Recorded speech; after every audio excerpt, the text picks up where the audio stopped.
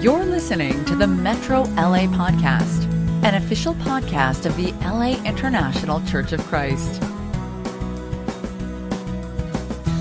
So here we are. We're continuing on the Beginner's Guide to Jesus, Part 2, and we got some really good stuff here. So I think whether you're just starting out or you're a veteran, you've been going to our church for 100 years, I think there'll be some good stuff here.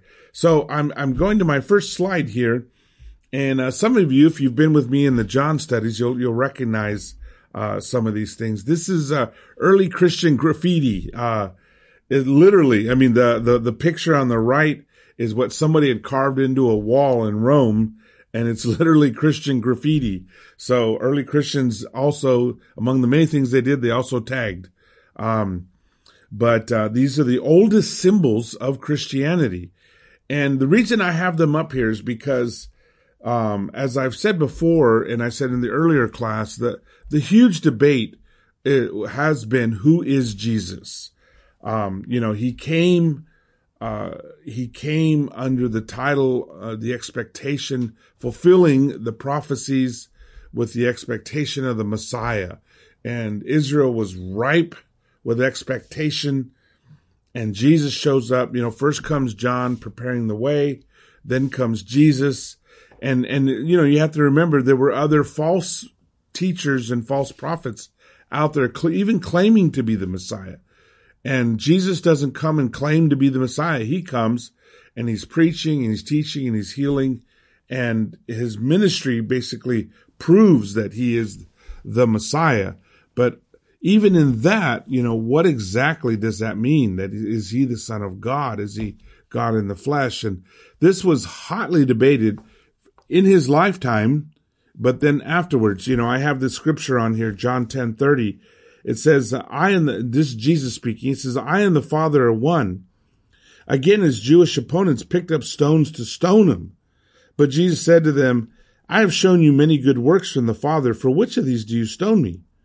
We are not stoning you for any good work, they replied, but for blasphemy, because you, a mere man, claim to be God. Then they picked up stones to stone him. You, a mere man, claim to be God. This is incredibly important because, when you look at Jesus' life, he had no doubts of who he was and what he was here for. And this is something that is incredibly unique and distinct about Jesus. Siddhartha did not claim to be God. That's the Buddha. Buddha did not claim to be God. Muhammad did not claim to be God. No great religious leaders, certainly Moses didn't claim to be God. Nobody else claimed to be God except Jesus. And if you follow Jesus, or if you have any interest in Jesus, you have to come to a conclusion. Either he was or he was not God. And this is why the Jews wanted to kill him, because they knew that the things he was saying pointed to him being God. So we're gonna tackle that today. The symbols above. The reason why this graffiti is so important is because of what the early Christians clearly believed. This graffiti actually tells us what they believe. Again, it's going to be a repeat if you heard the John class, but one of the oldest symbols was a cartwheel, and that's the one you see in the graffiti. And the reason that was the symbol was because in it had the letters ichthus. And ichthus in Greek means fish. So the other symbol that became very popular was the fish. And to this day, you'll be driving down the freeway and somebody will cut you off and you'll see a little fish on the back of their car. And you say, oh, that was a Christian who cut me off, or a believer in Jesus. But I remember our professor asked us one time, well, what did the fish represent? Why did he choose the fish? And we all thought, most of us guessed because Jesus said, I will make you fishers of men. Well, that's not actually the answer. The answer is because the word ichthus, fish, stood as an acronym for Jesu Christo Theos Huios Sopater, which means Jesus Christ, Father, Son, and Savior. I've got it broken down here a little more. Jesu Christo Theohuios Sopater. Jesus Christ, Son of God, Savior. Now, I will also add, I want to correct one thing here. I mean, this is what it's always been believed, Son of God. There's no of in here. Obviously, these are just it's an acronym. So it could also read Jesus Christ, Son, God, and Savior, or Son of God and Savior. But it was kind of it was a creed, and a creed is a statement of belief right from the very beginning. They knew who he was, that he's the Son of God, that he's Savior, that he is the Son, that he is God, that he's our Savior, he's the Messiah. They knew this from the beginning, and that was the message. That was the good news, that Jesus Christ has come. The Messiah came. For the Jews, it was the good news that all those prophecies have been fulfilled, and they certainly were. For the world, it's that the truth and the life has come to save us, and Jesus Christ paid the price. So there are several places in the scriptures where who Jesus is very well described and explained to us. So we're going to look at a couple of those so we know who he is. And just so you know the technical term, it's Christology. Christology is the study of Jesus, or who you think he is. And so somebody will say, what is your Christology? I know nobody in the real world says that, but in the academic circles, somebody would say that. So the first one we're going to go to is Hebrews. And again, if you've been in my Hebrews class, you'll be familiar with this one. Hebrews was a book written to Jewish Christians. That's why it's called Hebrews. And it basically is reminding them of the greatness of Jesus. After the Gospels, Matthew, Mark, Luke, and John, the next book that just totally explains who Jesus is, what he was like, his purpose, his role, all that, is the book of Hebrews.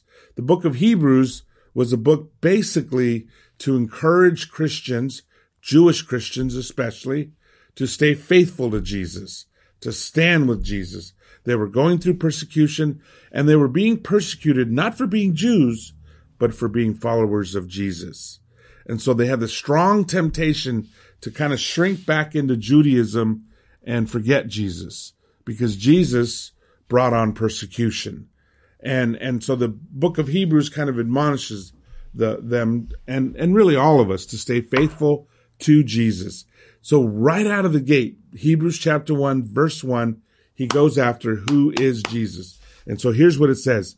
In the past, God spoke to our ancestors through the prophets at many times and in various ways. And now when he says through the prophets, he's talking about the Old Testament, the major prophets and the minor prophets. So everybody, Isaiah, Daniel, Jeremiah, Ezekiel, Amos, Jonah, Malachi, all the way through Malachi, they all speak of the Messiah to come. They have issues they're addressing. They have things they talk about, but in there are woven these little like hints of what's coming, of who's coming, of who's about to come. And if you read the Gospel of Matthew, he shows a lot of those. He connects Jesus to a lot of the things. There are many more than that. I don't remember the exact number, but I'm sure somebody counted it. But there are many prophecies about Jesus, and all of them were fulfilled. I mean, hundreds. And he fulfilled them all. So he says, in the past, God spoke to our ancestors through the prophets at many times and in various ways. Every Jew knew that prophets are men who are sent by God, and God speaks through them. And he says, but in these last days, he has spoken to us by his Son, whom he appointed heir of all things, and through whom also he made the universes. So he says, now, these last days, he's not sending prophets. He sent his Son to speak to us. And Jesus is the one who made everything, including the universe. It was all made through him. And so he's smashing the idea that Jesus popped up, in the year 1 Anno Domini, No, Jesus has been around forever, and that's how God has spoken to us, is through Jesus. And you have to understand the significance of that is incredible. Jesus is everything. And the way that I love William Barclay in his commentary, he talks about how Jesus is like every prophet was like an instrument in an orchestra. So you have the violins, that's Daniel. You have the brass, that's Ezekiel. You have the percussions, and that's Daniel or Amos or whatever. But Jesus is the entire orchestra. It's all of them together. Or we could say that every prophet is a key on the keyboard, but Jesus is the piano. That he's the full voice of God. And he says, the last day is spoken to by a son through whom he appointed heir of all things, through whom also he's made the universe. And of course, in traditional cultures, the firstborn is the heir, and he gets everything. He gets the name, the title, all things go to him. That's Jesus. So he's holding him up. This is not just one of God's children. This is the firstborn. Actually, one of the titles is monogenetos, the one begotten of God. We're all children of God, but then there's one that actually came from God, and that is Jesus, a title only Jesus has. And it says, the Son is the radiance of God's glory and the exact representation of his being. So if there's any doubt, how much like God is Jesus, he's the exact representation.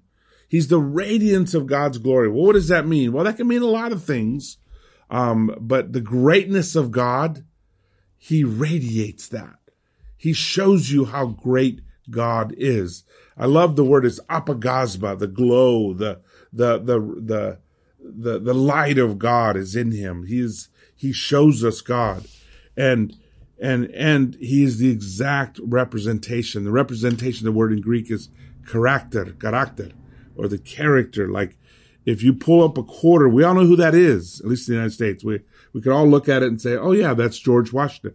If George Washington walked down the street, we would all recognize him. Even though he lived over 200 years ago, we would recognize him because we have seen his exact character, right? So you should be able to look at Jesus and recognize God because he is the character of the Father. And it says, the Son is the radiance of God's glory and the exact representation of his being, sustaining all things by his powerful word. And so everything he says is sustained. What does that mean? That it's empowered. It keeps going on a source, which is Jesus. He is the source of all things. I'm sitting here surrounded by lights shining on me. They're using up massive amounts of energy that's coming down on me. Where did that energy come from? Jesus. Where did the power come from to run this camera? Jesus. For that matter, where does the energy come from that keeps my heart beating? Jesus. Where does the energy come from that expands and it contracts my lungs to breathe? Jesus. Where did I get life from? Jesus. Who empowers the sun to burn and give life and light to the planet Earth for 50 billion years? Jesus. So everything is sustained. So can we exist even 1 second without Jesus? No, not at all. He is in everything. He is everything. He empowers everything. And later on, we're going to get into the Logos. That'll probably be in the next class. But the Logos won't go there, but it's huge. I'll say that. You can tune in the next class. And he says, after he had provided purification for sins, he sat down at the right hand of the Majesty in heaven. And I mean, it's just one big statement after another. After he provided purification of sins, every Jew knows our biggest problem in this universe is our sin, because it separates us from God. It creates distance between us and God, and sin destroys us. Sin ruins lives. Sin eats up souls. Sin destroys everything. And he provided purification of sin. He got the problem of sin. Jesus is the solution. He dealt with it. He paid for it. He eliminated it. So he took it on himself. And then after he did that, after he died on the cross for us, he sat down at the right hand of the Majesty in heaven, which is the seat to the right of the king. It was always the seat of honor. The most powerful person in the kingdom after the king sat there. And so he sits at the right hand of God, right? He sat down at the right hand of the Majesty in heaven. So he became as much superior to the angels as the name he has inherited is superior to theirs. Now, you have to understand, angels were held in the highest regard. We know that it is a deadly thing for man, mortal man, to stand in the presence of God. That you could die just by facing God. I mean, when Elijah went to go see God, all he could see was a glimpse of his back, so to speak, right? God would not face him face to face because he would surely die. And the high holy day, the Day of Atonement, when the high priest goes into the Holy of Holies, the tradition says, don't have facts behind this, but the tradition says they would actually put a chain around the ankle of the high priest that year. So when he goes in case the Spirit of the Lord is there, he looks at it and dies. If he dies while he's in there, they could just pull him out by the chain, because nobody was going to go in after him, because nobody wants to face God and die. That's not because God is mean and evil, but because God is so awesome and so great, he overwhelms us literally to death. And so that's how intense God is. So people are afraid. They'd cover their face. They would not look to God. They would not want us to have to see God face to face. And yet the angels live in his presence 24/7. That's how awesome they are. When the Israelites were led out of Egypt, God put one angel to destroy the armies that attacked them. One angel. That's how powerful angels were. And we know the stories of Gabriel and Michael, the archangels, and how they would fight Satan and how they would take on evil. And they were powerful, powerful beings. We don't know a lot about them. There's a lot of lore in Jewish mysticism, and even in the Midrash and other writings, on the Talmud, there's a lot more about angels. But we know this: they're high, they're holy, they're incredible, they're incredibly powerful, and they're so pure they can stand in the presence of God day and night. And he's saying Jesus is superior to them. He's far greater than them. And the book of Hebrews makes that argument in multiple ways. He ends up just in the first 3 or 4 chapters showing that Jesus is greater than Moses. He's greater than Abraham. He's greater than Melchizedek. He's greater than all the angels. He's greater than all the prophets. He's greater than the greatest prophet, which is Moses. And he is just the greatest. You could actually title Hebrews the greatest. But that's how highly regarded and how awesome Jesus is. Now, I will say this: if you have time to go listen to the Hebrews classes, because also in chapter 2 and 3 and 4, Hebrews explains the humanity of Jesus as well, and how he wept, and how he was perfected through suffering, and how he suffered everything we suffered, and he relates to us, and he understands our struggle. All these things about the human side of Jesus as well. But right now we're looking at, Jesus as a whole and how great he is. The other classic scripture is Colossians 1. And he says similarly, this is Paul writing, and he says, the Son is the image of the invisible God. Okay, so right from the beginning, he's once again the character of the invisible God. You want to know what God is like? Look at Jesus, and you'll see what God is like. You want to know what, here, for us to imagine a God who's omnipresent, omniscient, omnipotent, who's omnipotent, who's all these great things without limit, lives and exists outside of time and space. Is there any way that a person like me or you, who has limited understanding, who's limited by time and space, who's limited by our experiences, could ever understand such a being, an eternal being? No, of course not. Any more than a 5-year-old could understand quantum physics. That if you sat down with Einstein and he explained the theory of relativity, what are the odds of a 4-year-old understanding that? Okay, and that's the difference is even far greater than that.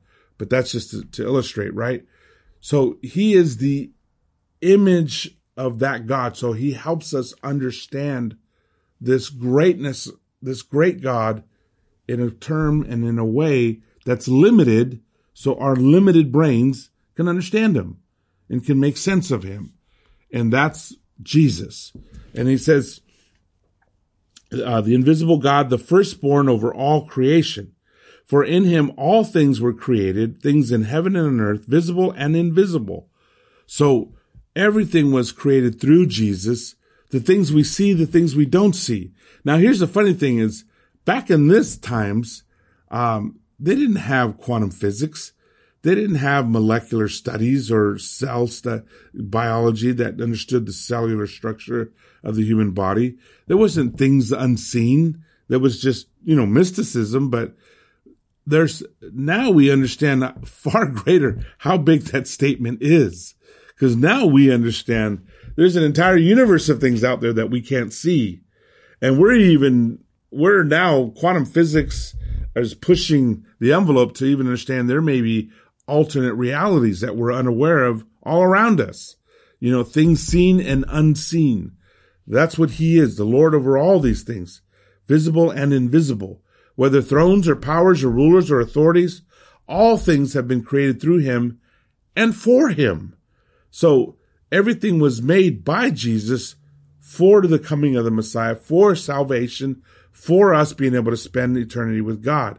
He is before all things, and in him all things hold together. He literally holds everything together. And he says, and he is the head of the body, the church, which actually it tells us relationship he has with the church. He's the head. So technically, like my body, my hands, my feet, my legs, they do whatever my brain commands. This kind of tells us as Christians how we're supposed to function with Jesus. He's the head. We obey. We do. I may be the hands. I may be the feet. I may be the kneecap. Whatever I do, it's supposed to be connected to Jesus, right? He's the head of the body of the church. He is the beginning and the firstborn among the dead. So when people die, the firstborn already was reborn, and that was Jesus, the resurrection. Okay, so someday we're standing in line with Jesus, and we're all stepping forward, right? So Jesus went past the line of death, and now he's in a great place. We're in that same line. We just got to wait our turn. But our turn's coming. So he says, for God was pleased, and he is the head of the body of the church, the firstborn among the dead, so that in everything he might have the supremacy. So in what? In everything. In everything, Jesus has supremacy. For God was pleased to have all his fullness dwell in him. So in other words, all of his essence, who he is, who is God, it's all in Jesus. It's in him. Now I know that this might blow some fuses for some people. Like, how does this spiritual being dwell in a human being? And first thing I gotta tell you is there's no scientific explanation, because nobody can measure this or study this or research it enough to understand it. There are some things that are just mysteries to us, and we have to be okay with that. As I've said many times, we're on a need-to-know basis, and God tells us what we need to know. There are some things that he doesn't tell us. Now, that doesn't mean that people don't make attempts at explaining. I mean, I've heard a lot of them. The use of water. So water can be vapor, right? It can be gaseous. It can be a cloud. Water can be liquid. I'm sorry, not solid, but liquid. And water can be solid as ice, right? Those are three forms of the same thing, of H2O. Okay, so some people say, well, that's like the Father, the Son, and the Holy Spirit, right? That the Holy Spirit's like the vapor, the Son is like the water, and God is like the ice. Okay, that helps a little bit, Of course, St. Patrick was famous with his 3-leaf clover, not the 4-leaf clover. He used the 3-leaf. The 4-leaf was the Irish luck, but the 3-leaf clover, and he said it's that God is like this 3-leaf clover, the Father, the Son, the Holy Spirit. They are three and they are one at the same time. The fleur-de-lis with the 3 leaves, that was another way to explain the Trinity. The Father, Son, the Holy Spirit. So there's multiple ways, I tell people, in the essence of God being in one, it's like if you took a portable lab and went down to the beach and you studied the water in the ocean, and you got a full readout, everything, H2O plus whatever other little floaties are in there. Okay. And then if you took a glass of that of that water in the ocean, ran it back to your main lab and researched it, you'd find the exact same things. So they would be, in essence, identical. What's in your glass, what's in the ocean, it's identical. Yet, if I take the glass and pour it over your head, no big deal. Your head gets wet, your shirt gets wet. But if we took the ocean and poured it over your head, you're dead. So even though they're exactly the same in essence, in their form, they are hugely different, right? God and the Son, the Father and the Son. They are in essence exactly the same, but in form, very different, right? So for God was pleased to have all his fullness dwell in him, and through him to reconcile to himself all things, whether things on earth or things in heaven, by making peace through his blood shed on the cross. So this problem of sin that separates from us from God provided the solution. And the solution was his Son paying the price of our sins. That his Son died on a cross so that all our sins could be wiped away. Why can't we just be with God even as sinners? Because God is holy. God is righteous. In him there is no darkness. There is no sin. Why can't it's like a glass of pure white milk. You don't take a glass of black oil and pour it in there, or of dirt and mud, of brown mud, and pour it in there. It would impurify it. It would dirty it. It would defile it, right? Think of God as like that glass of milk, or the clear glass of water. You wouldn't want to take a glass of mud and pour it in there.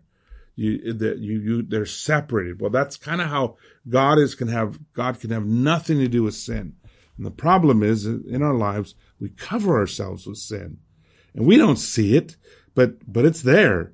And we feel the results of it. We feel the pain, we feel the struggle, we feel the weight of our sins, we feel the hurts of our sins, but we don't see it. But it doesn't mean it's not there. And you also have to keep in mind that when God looks at us, he sees us in every day of our lives. Because remember, he's an infinite being. So he can see the day you were born and the day you died at the exact same time. And every day. Kind of like if you took a film strip, some of you don't know what a film strip is. In the old days, they used films. And each one has a little picture, right? And the person moves, So every second is recorded on a little picture. And he can unwind it and look at your entire life. Every second of your life. At the exact same time. Because of that, if you've ever seen it, because that he can see all your sin at the same time.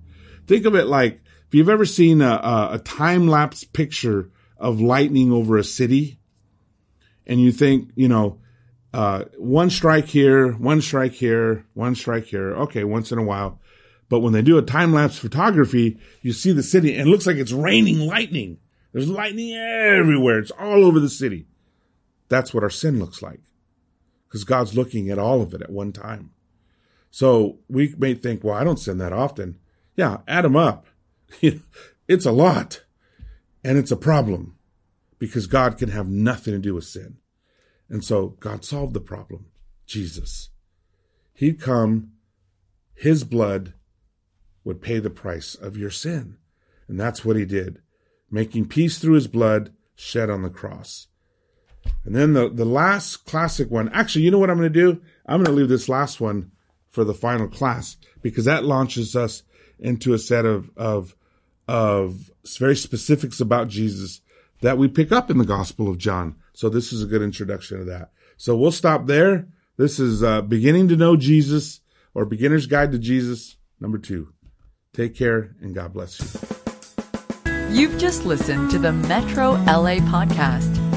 For more information about our ministry, please visit metrolaregion.com